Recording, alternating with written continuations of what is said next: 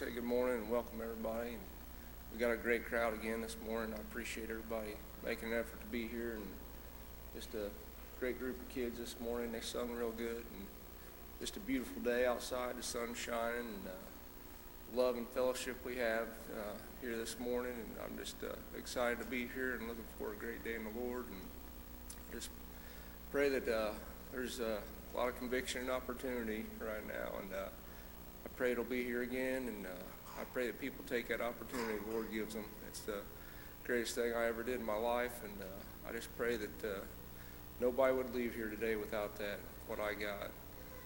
And I'm going to ask Brother David to dismiss us Sunday school.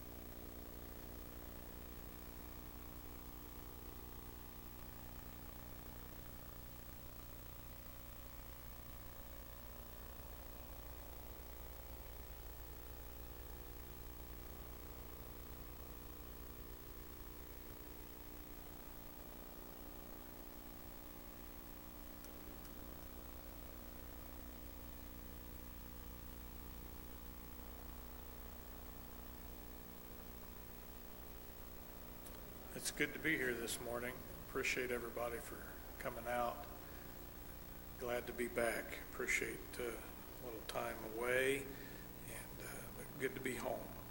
So this morning we are going to be in the first book of Corinthians in chapter 1, and the lesson officially starts in verse 18. We're going to back up and get a little bit of this before and as you know I like to do, I kind of want to set the stage for what's going on here and talk a little bit of the background. It always helps me so much to understand the scripture and understand what's being said and what's trying to be relayed. And so the book of Corinthians is one of 14 books, if you count Hebrews, and I do. It's one of 14 books that Paul wrote. And the reason I say that, everybody probably knows, there's some discussion about whether Paul wrote the book of Hebrews. I think he did. It appears to me to be very similar to his other writings. And so I think he did. I'll just say it that way. But if you count Hebrews, it's 13 books. So a little bit about Paul. Paul was very highly educated. He, as a young man, before he ever became a Christian, was educated, knew how to speak several languages, and just had a lot of knowledge, and just was a very smart person. We all know the story. He later was converted, believed in Christ, and stopped persecuting the church and became really somebody that did everything in his power to try to further the church. And he went into different areas where other people, preachers and disciples couldn't go or wouldn't go. And one of those places was a city in Greece called Corinth. And thus the letters to the Corinthians. And so Paul, during his lifetime, he went on 3 different missionary trips where he left and got in a boat and went someplace where there wasn't necessarily a church already established, and preached and tried to gather up believers and start a church in that area. And Corinth was one of those. Corinth was one of those places. And he visited there several times, but on his second missionary trip, which was 50 AD, so it was 50 years after Christ had died, Paul went, and that's an approximation, so that's not right out of the scripture somewhere, but that's an approximation and out of some different commentaries. But he goes to this town in Greece called Corinth, and he meets some great people there. That's where he first met Aquila and Priscilla, which are friends that he writes about who helped him. It was a married couple that were also missionaries. But so he's in Corinth for about 2 years, from 50 AD until 52 AD, here in Greece. And he's working as a tent maker during this time, but he's preaching. And after that, he leaves and he goes to Ephesus, who he later writes some Ephesians, the book in the New Testament, a letter to them. But so it's about 3 years after he leaves, approximately, that he leaves Corinth, that he is hearing of some trouble and some problems back at the church in Corinth, and he writes this letter to them. Now, I want to tell you this. It's interesting to me, and this is historical. This isn't biblical, but it makes sense. Paul wrote, I think, several different letters back to the church in Corinth. There are 2 of them that we have, and we refer to them as 1 Corinthians and 2 Corinthians. But there's probably at least one that he wrote that's not part of the Bible. There may have been 2. But there were communications going back and forth. So that's just interesting to me. But that was the way that they communicated. Of course, you got to consider they didn't have jets and they didn't have boats that had motors on them, gas-powered motors. So he couldn't just hop in some form of transportation when he needed to communicate and zip over there and in a day or two zip right back. I mean, these were month-long journeys. So he was in Ephesus in about 55 A.D., and he needed to communicate back to the church in Corinth, and so we have this letter. All right. So what were some of the problems that Paul was hearing about? Well, right away when we get into this first chapter of Corinthians, he talks to them about division in the church. And he addresses that first. And I don't think that's by mistake. He addresses a lot of different problems in the book of Corinthians. But division is what he addresses first with them. And I think that's because he realizes, and it's still that way today, if we don't meet in one mind and in one accord with one purpose and pull in the same direction, we're very limited, and probably our time is probably limited because we won't stay together. I think maybe the biggest challenge to the actual church is division of purpose, and then that can lead to actual physical division. We've experienced that in this church body. It was before me, but we have experienced a church split, and what a terrible time that was, and I've heard the people talk about that. And Paul is trying to keep that from happening to this church in Corinthians. He's writing them this letter, and we'll read it here, but he's telling them, you're picking sides over some things that may seem important to you, but let's really focus on what's important. And that part where he's focusing on what's important is really where our lesson's at today. But he's saying to them, man, pull together. Put these things behind you. Don't let there be division among you. We need to be together as one unit. And that message, Carl and I were talking yesterday. We had a meeting and we were talking. That message that Paul wrote, and so many of his writings, but especially this, is so true and still important to us as a church and as individuals today, some 2,000 years later. So that kind of sets the backdrop. Paul went on and had 3 different missionary trips that he made. He visited Corinth at least 3 times, maybe 4, but at least 3 times in the scripture we can see where he visited Corinth. He wrote them these 2 beautiful letters that we have, and so that's the backdrop. So let's pick up and look here in verse 12. Now this I say, that every one of you that saith, I am of Paul, I am of Apollos, I am of Cephas, and I of Christ. So who are these people? Well, Paul, he's talking about himself. Apollos is another great preacher that a lot of people got saved under Apollos. Now, he didn't write a book, so we don't have a book from him or a letter in the scriptures, but there's several references to Apollos, who was a great preacher, and a lot of people were saved under him. Cephas, another one. And then Christ, some of them, so they were saying, well, I got saved and baptized under Paul. And there was a faction over here in the church said, well, we got saved when Apollos was here, so, he's a better preacher than Paul, so, our salvation is better than your salvation. And some of them were saying, well, Christ is the only person we should look to, which sounds good, but if you're using it as something to be divisive and say, well, you got baptized under Paul, I got baptized under the name of Christ, so I'm better than you. If you're using that for a reason to create division, it's not good. So we see the division here, at least one of them, in verse 12. So he's telling them right away, don't be focusing on that. He goes on here, and Let me read verse 13. Is Christ divided? Saying Christ isn't divided. He's got one purpose, and that's salvation.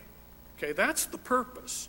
When we focus on the right thing, and that is the salvation of our loved ones, our friends, our neighbors, the people that we come into contact with, everybody. When we focus on salvation, because what's the purpose of life? Salvation. That's the purpose of life. Okay?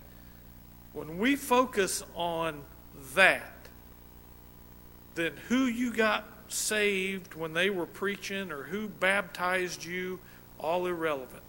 It's Christ. It's the cross. And that's what Paul's trying to tell them here. Let's not get off track. I thank God that, well, let me skip here. I'm going to skip down to maybe verse 17.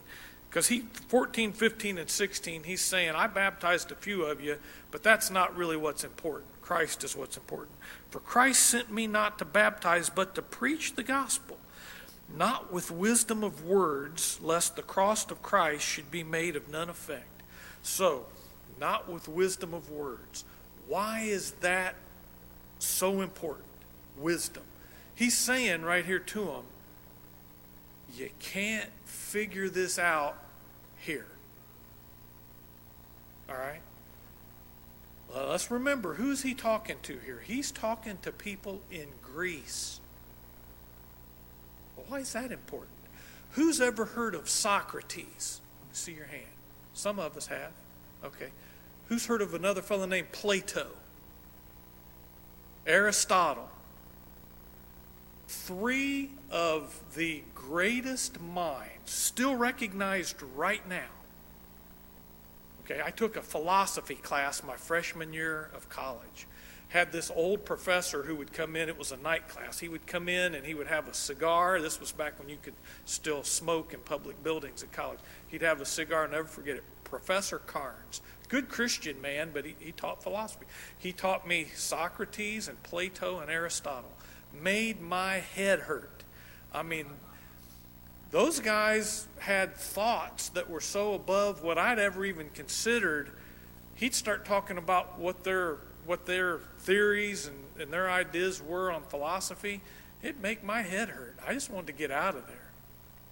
Didn't make much sense to me.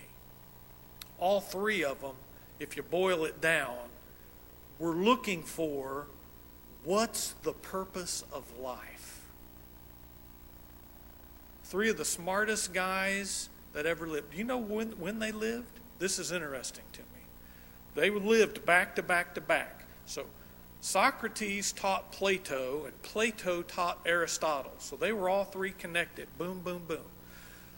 Approximately 400 BC, and they lived about 70 or 80 years apiece. They lived approximately, now it doesn't line up just perfectly, but they lived during the gap from the Old Testament to the New Testament. Why is that important?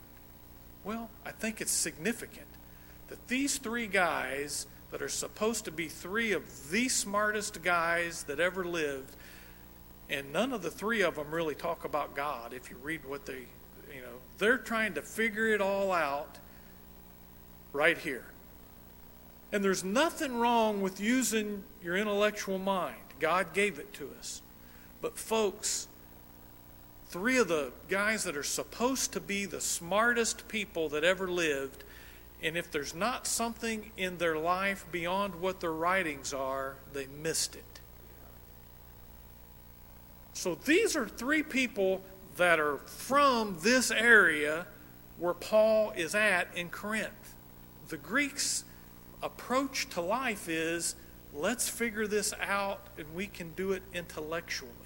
He's telling them right here in verse 17, your wisdom is not enough for you to be connected to God in the way that you're supposed to be connected to God. You cannot figure it out. Socrates couldn't, Plato couldn't, Aristotle couldn't. Figure it out here. They needed to figure it out here, in the same place that I figured it out. And if you've been saved to the same place you figured it. Now, when I say figured it out, it wasn't anything I did. I just accepted what God did for me, okay? But it wasn't through wisdom. So what's it through? Verse 18. For the preaching of the cross is to them that perish foolishness. Okay. But unto us which are saved, it's the power of God. The preaching of the cross. So why is this so difficult for the Greeks? Nothing about it that's intellectual. Some guy came along, said he was the Messiah, they grabbed him up and killed him, and that's the end of it. Why would that be important? That's foolishness. If you don't accept it, it's foolishness. If you accept it and believe, it's the power of God unto salvation. But this society that was trying to figure it all out intellectually, it doesn't make sense to them. And a lot of them wouldn't accept it, but some did. There's a church here in Corinth. Why is there a church here in Corinth? Because there's a group that did accept it and put their faith in Jesus. Now, does this mean that you can't be intellectual if you're saved? Well, no, that isn't what it means. The scripture that we quote a lot, and I like it, it's over in Mark, 8th chapter of Mark.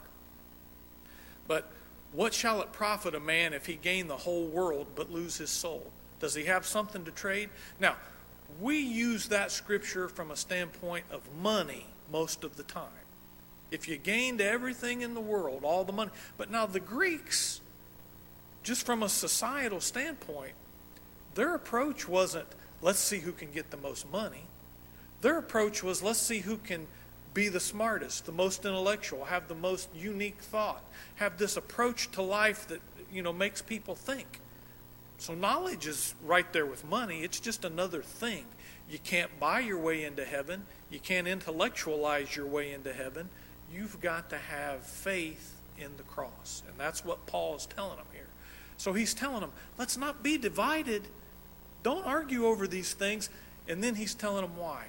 There is so much need for us to reach people that are completely missing it all around us, that we shouldn't waste our time on division over silly things. Okay, so verse 19. For it is written, I will destroy the wisdom of the wise, and I will bring to nothing the understanding of the prudent. So he's telling them here, being wise, intellectual, wisdom, those are okay things, but compared to what God has, we're going to fall short every time. Where is the wise? Where is the scribe? Where is the disputer of this world? Hath not God made foolish the wisdom of this world? So, it's always interesting to me, and I just had this conversation when we were in Florida.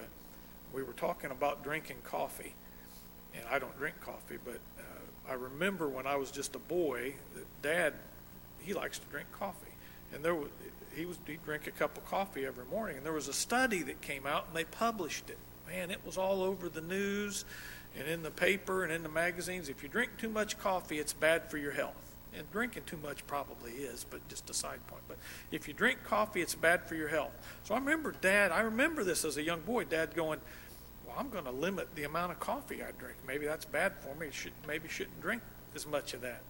Well, it went by about 6 months or some time period, and they came out with another study that drinking a cup or two of coffee every day is good for your health.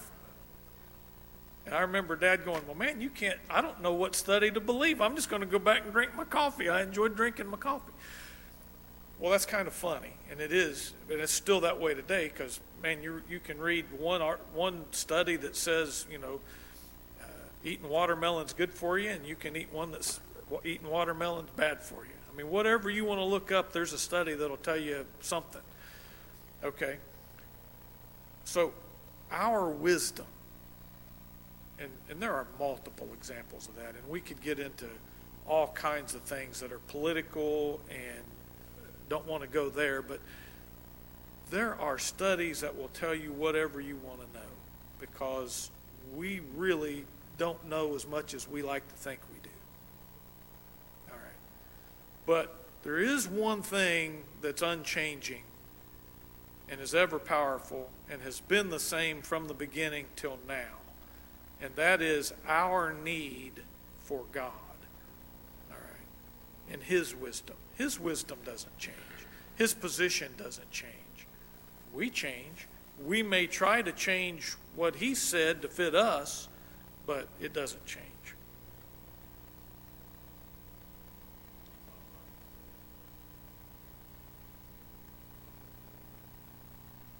And most of the time you can find one that tells you what you want to hear. It's just like churches nowadays. You can find a church out there somewhere, I'm sure, that'll tell you that whatever lifestyle you want to live is okay. But it's just because that church says it's true, it doesn't make it true. You go all the way back to Garden of Eden, and what God said was the law. Satan said, that's not the law. If you break this one law, you'll be just as powerful as the guy that made that law. Right. And ever since that day, man has been trying to make themselves smart enough to beat God. And they're still trying today. But if you just read this, there's no way we can, because all of our wisdom is foolishness. It's good. Appreciate that. Anybody else have a comment? All right, verse 21. For after that, in the wisdom of God, the world by wisdom knew not God. Paul's saying here, take all the wisdom, put it all together, mix it up as much as you want to, apply it as much as you want to. You cannot use wisdom to get to God. And it's an important message. It's an important message for us, because I think there are people that sit right here week in and week out and try to intellectualize the message and try to figure it out, and you can't do it. You have to have faith. Okay? You have to have faith. So you can't, we all know you can't buy your way into heaven, right? You can't intellectualize your way in either. Right? So, verse 22. Now, so he now starts talking about a comparison between the Jews and the Greeks, which I think is very interesting. For the Jews require a sign, and the Greeks seek after wisdom. So he's telling them here, he's been talking about wisdom. He's saying the Greeks seek after wisdom. You're trying to get there by wisdom. What about the Jews? Well, the Jews are looking for a sign. So let's consider, why are they looking for a sign, and is that necessarily a bad thing? If you look back in the Old Testament at all of the things that the Jews look back and refer to, they were all victories, and some of them had signs, and they were things that were pointing to where the Jewish people felt that they were needing to go. So let's consider, what were the Jews really looking for here? What's the Jews' problem with Jesus? The Jewish people were looking for someone, and you have to understand where they're at now, okay? Their nation and their people are completely under the control of the Roman government. Rome has control over what's going on there. All right? So the Jewish people are really looking for a situation where a Messiah is going to come and be a natural conqueror and put them in a position where that they're no longer under the physical control of the Romans or anyone else. They want a conqueror on a white stallion with a big spear to be the leader. That's what they're looking for. Christ didn't fulfill that from that perspective. They were looking for it naturally. They're looking for a sign. They're looking for that conqueror. All right? They're kind of looking for what David was in the Old Testament. God blessed David and put him there, but David conquered and won and unified Israel. All right? But it was a type and a shadow pointing forward to Christ. Christ never intended to come and have this natural victory. Is that really faith if you're looking right at it? All right?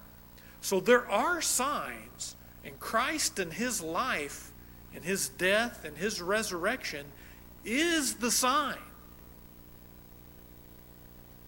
But if you're looking for a natural sign, you may miss the sign.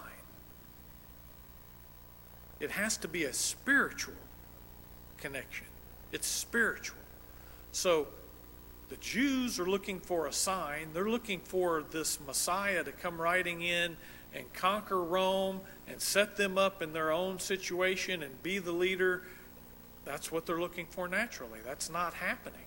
Christ was born very poorly, was a carpenter's son, lived this life among them that was offensive to them because they're looking for something completely different. He can't be who he says he is because he's not doing it the way we expected it to be done. And then he dies. And then he's resurrected. So there's plenty of signs, but you have to believe it, again, by faith, not with these eyes. So, verse 22, let's read it again. For the Jews require a sign, and the Greeks seek after wisdom. So here's Paul said all this to now tell them. But we, the church, why should we not be divided? Right, here's the reason why.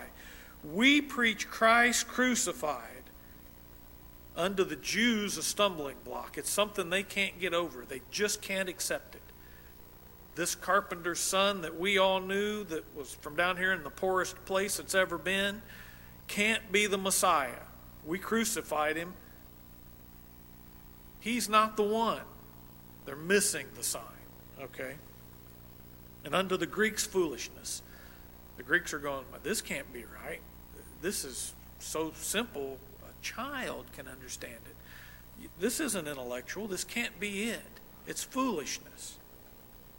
But unto them which are called, both Jews and Greeks, Christ, the power of God, and the wisdom of God. All right. So right there, Paul's telling them. Now we go on and there's some more good stuff, but I mean, to me, that's it right there. Paul's saying, don't be divided.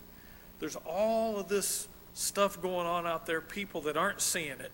Isn't that just like today? There's so much noise going on. There's so many things. Jay brought it up. There's a church on every corner that'll tell you what you want to hear. You know, I think a lot of people get under conviction, but they're like, well, I don't want to do this or that, or I don't like this, or I don't like that. They can find some place that'll say, just relax, it's all good, and just start coming and fit right in, and don't worry about it. Well, that might make them feel good in the flesh for 15 minutes, but ultimately it's really foolishness because it doesn't take care of their sin problem in their soul. So again, is it foolishness or is it power of God? Well, it depends on if you accept the right thing or not. Because somebody will tell you whatever you want to hear if you just look around enough. Okay. Any comments on that before we go on? Okay. Verse 25. Because the foolishness of God is wiser than men, and the weakness of God is stronger than men. So he's just taking it from a different approach again, but saying the same thing. God has got this all figured out. We need to have our faith in him. He's stronger than us and he's smarter than us. For we see your calling, brethren, how that not many wise men after the flesh, not many mighty, not many noble are called. So what's he saying here? He's saying it is sometimes difficult, especially if you're trying to reach somebody that's real intellectual.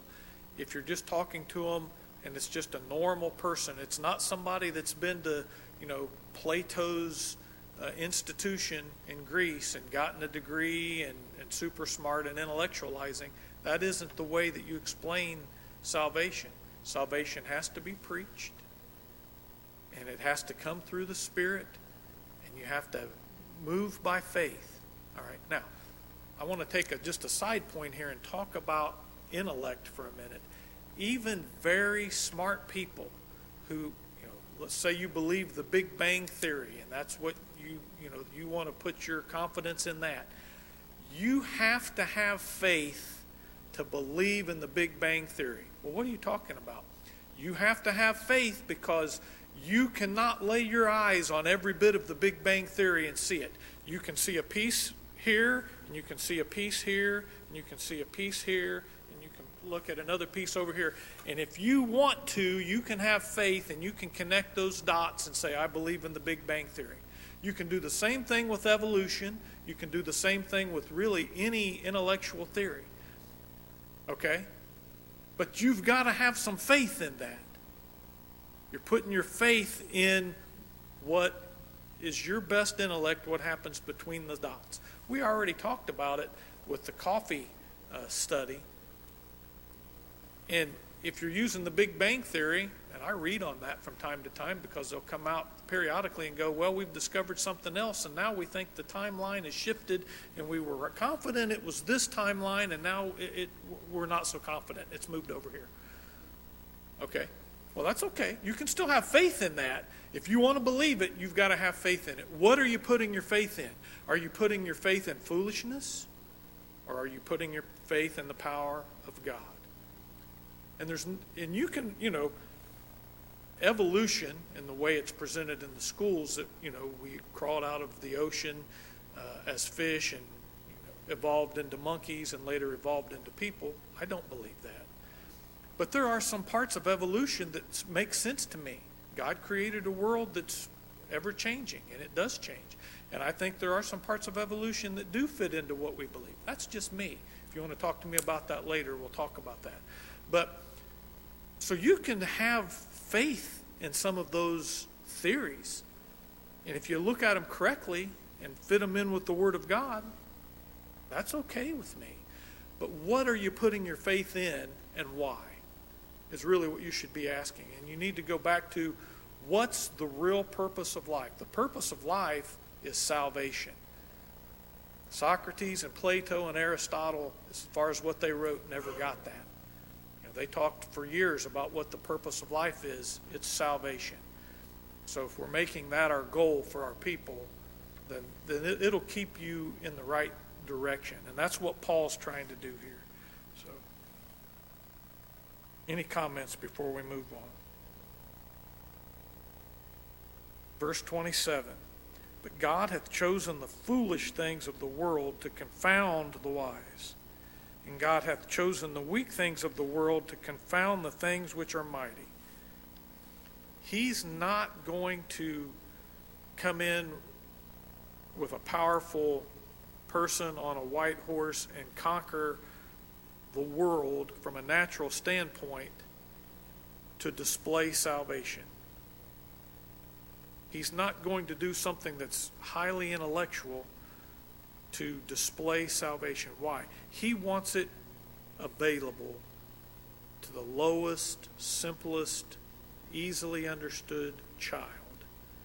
And he wants us knowing that it's from him, not from us. If he let us do it through our strength, through our money, through our intellect, then we would have confidence in us. Our confidence needs to be in him. And base things of the world and things which are despised hath God chosen, yea, and things which are not, to bring to naught things that are, that no flesh should glory in his presence. It's not us, nothing that we ever did. If we've got a talent and we use it to glorify God and he gets some glory out of that, that's because of the talent and the health that he gave us to be able to start with. So it's all through him. It's not us. If I get up here and teach and think, boy, I really taught a great lesson, I'm really something, then I've missed it.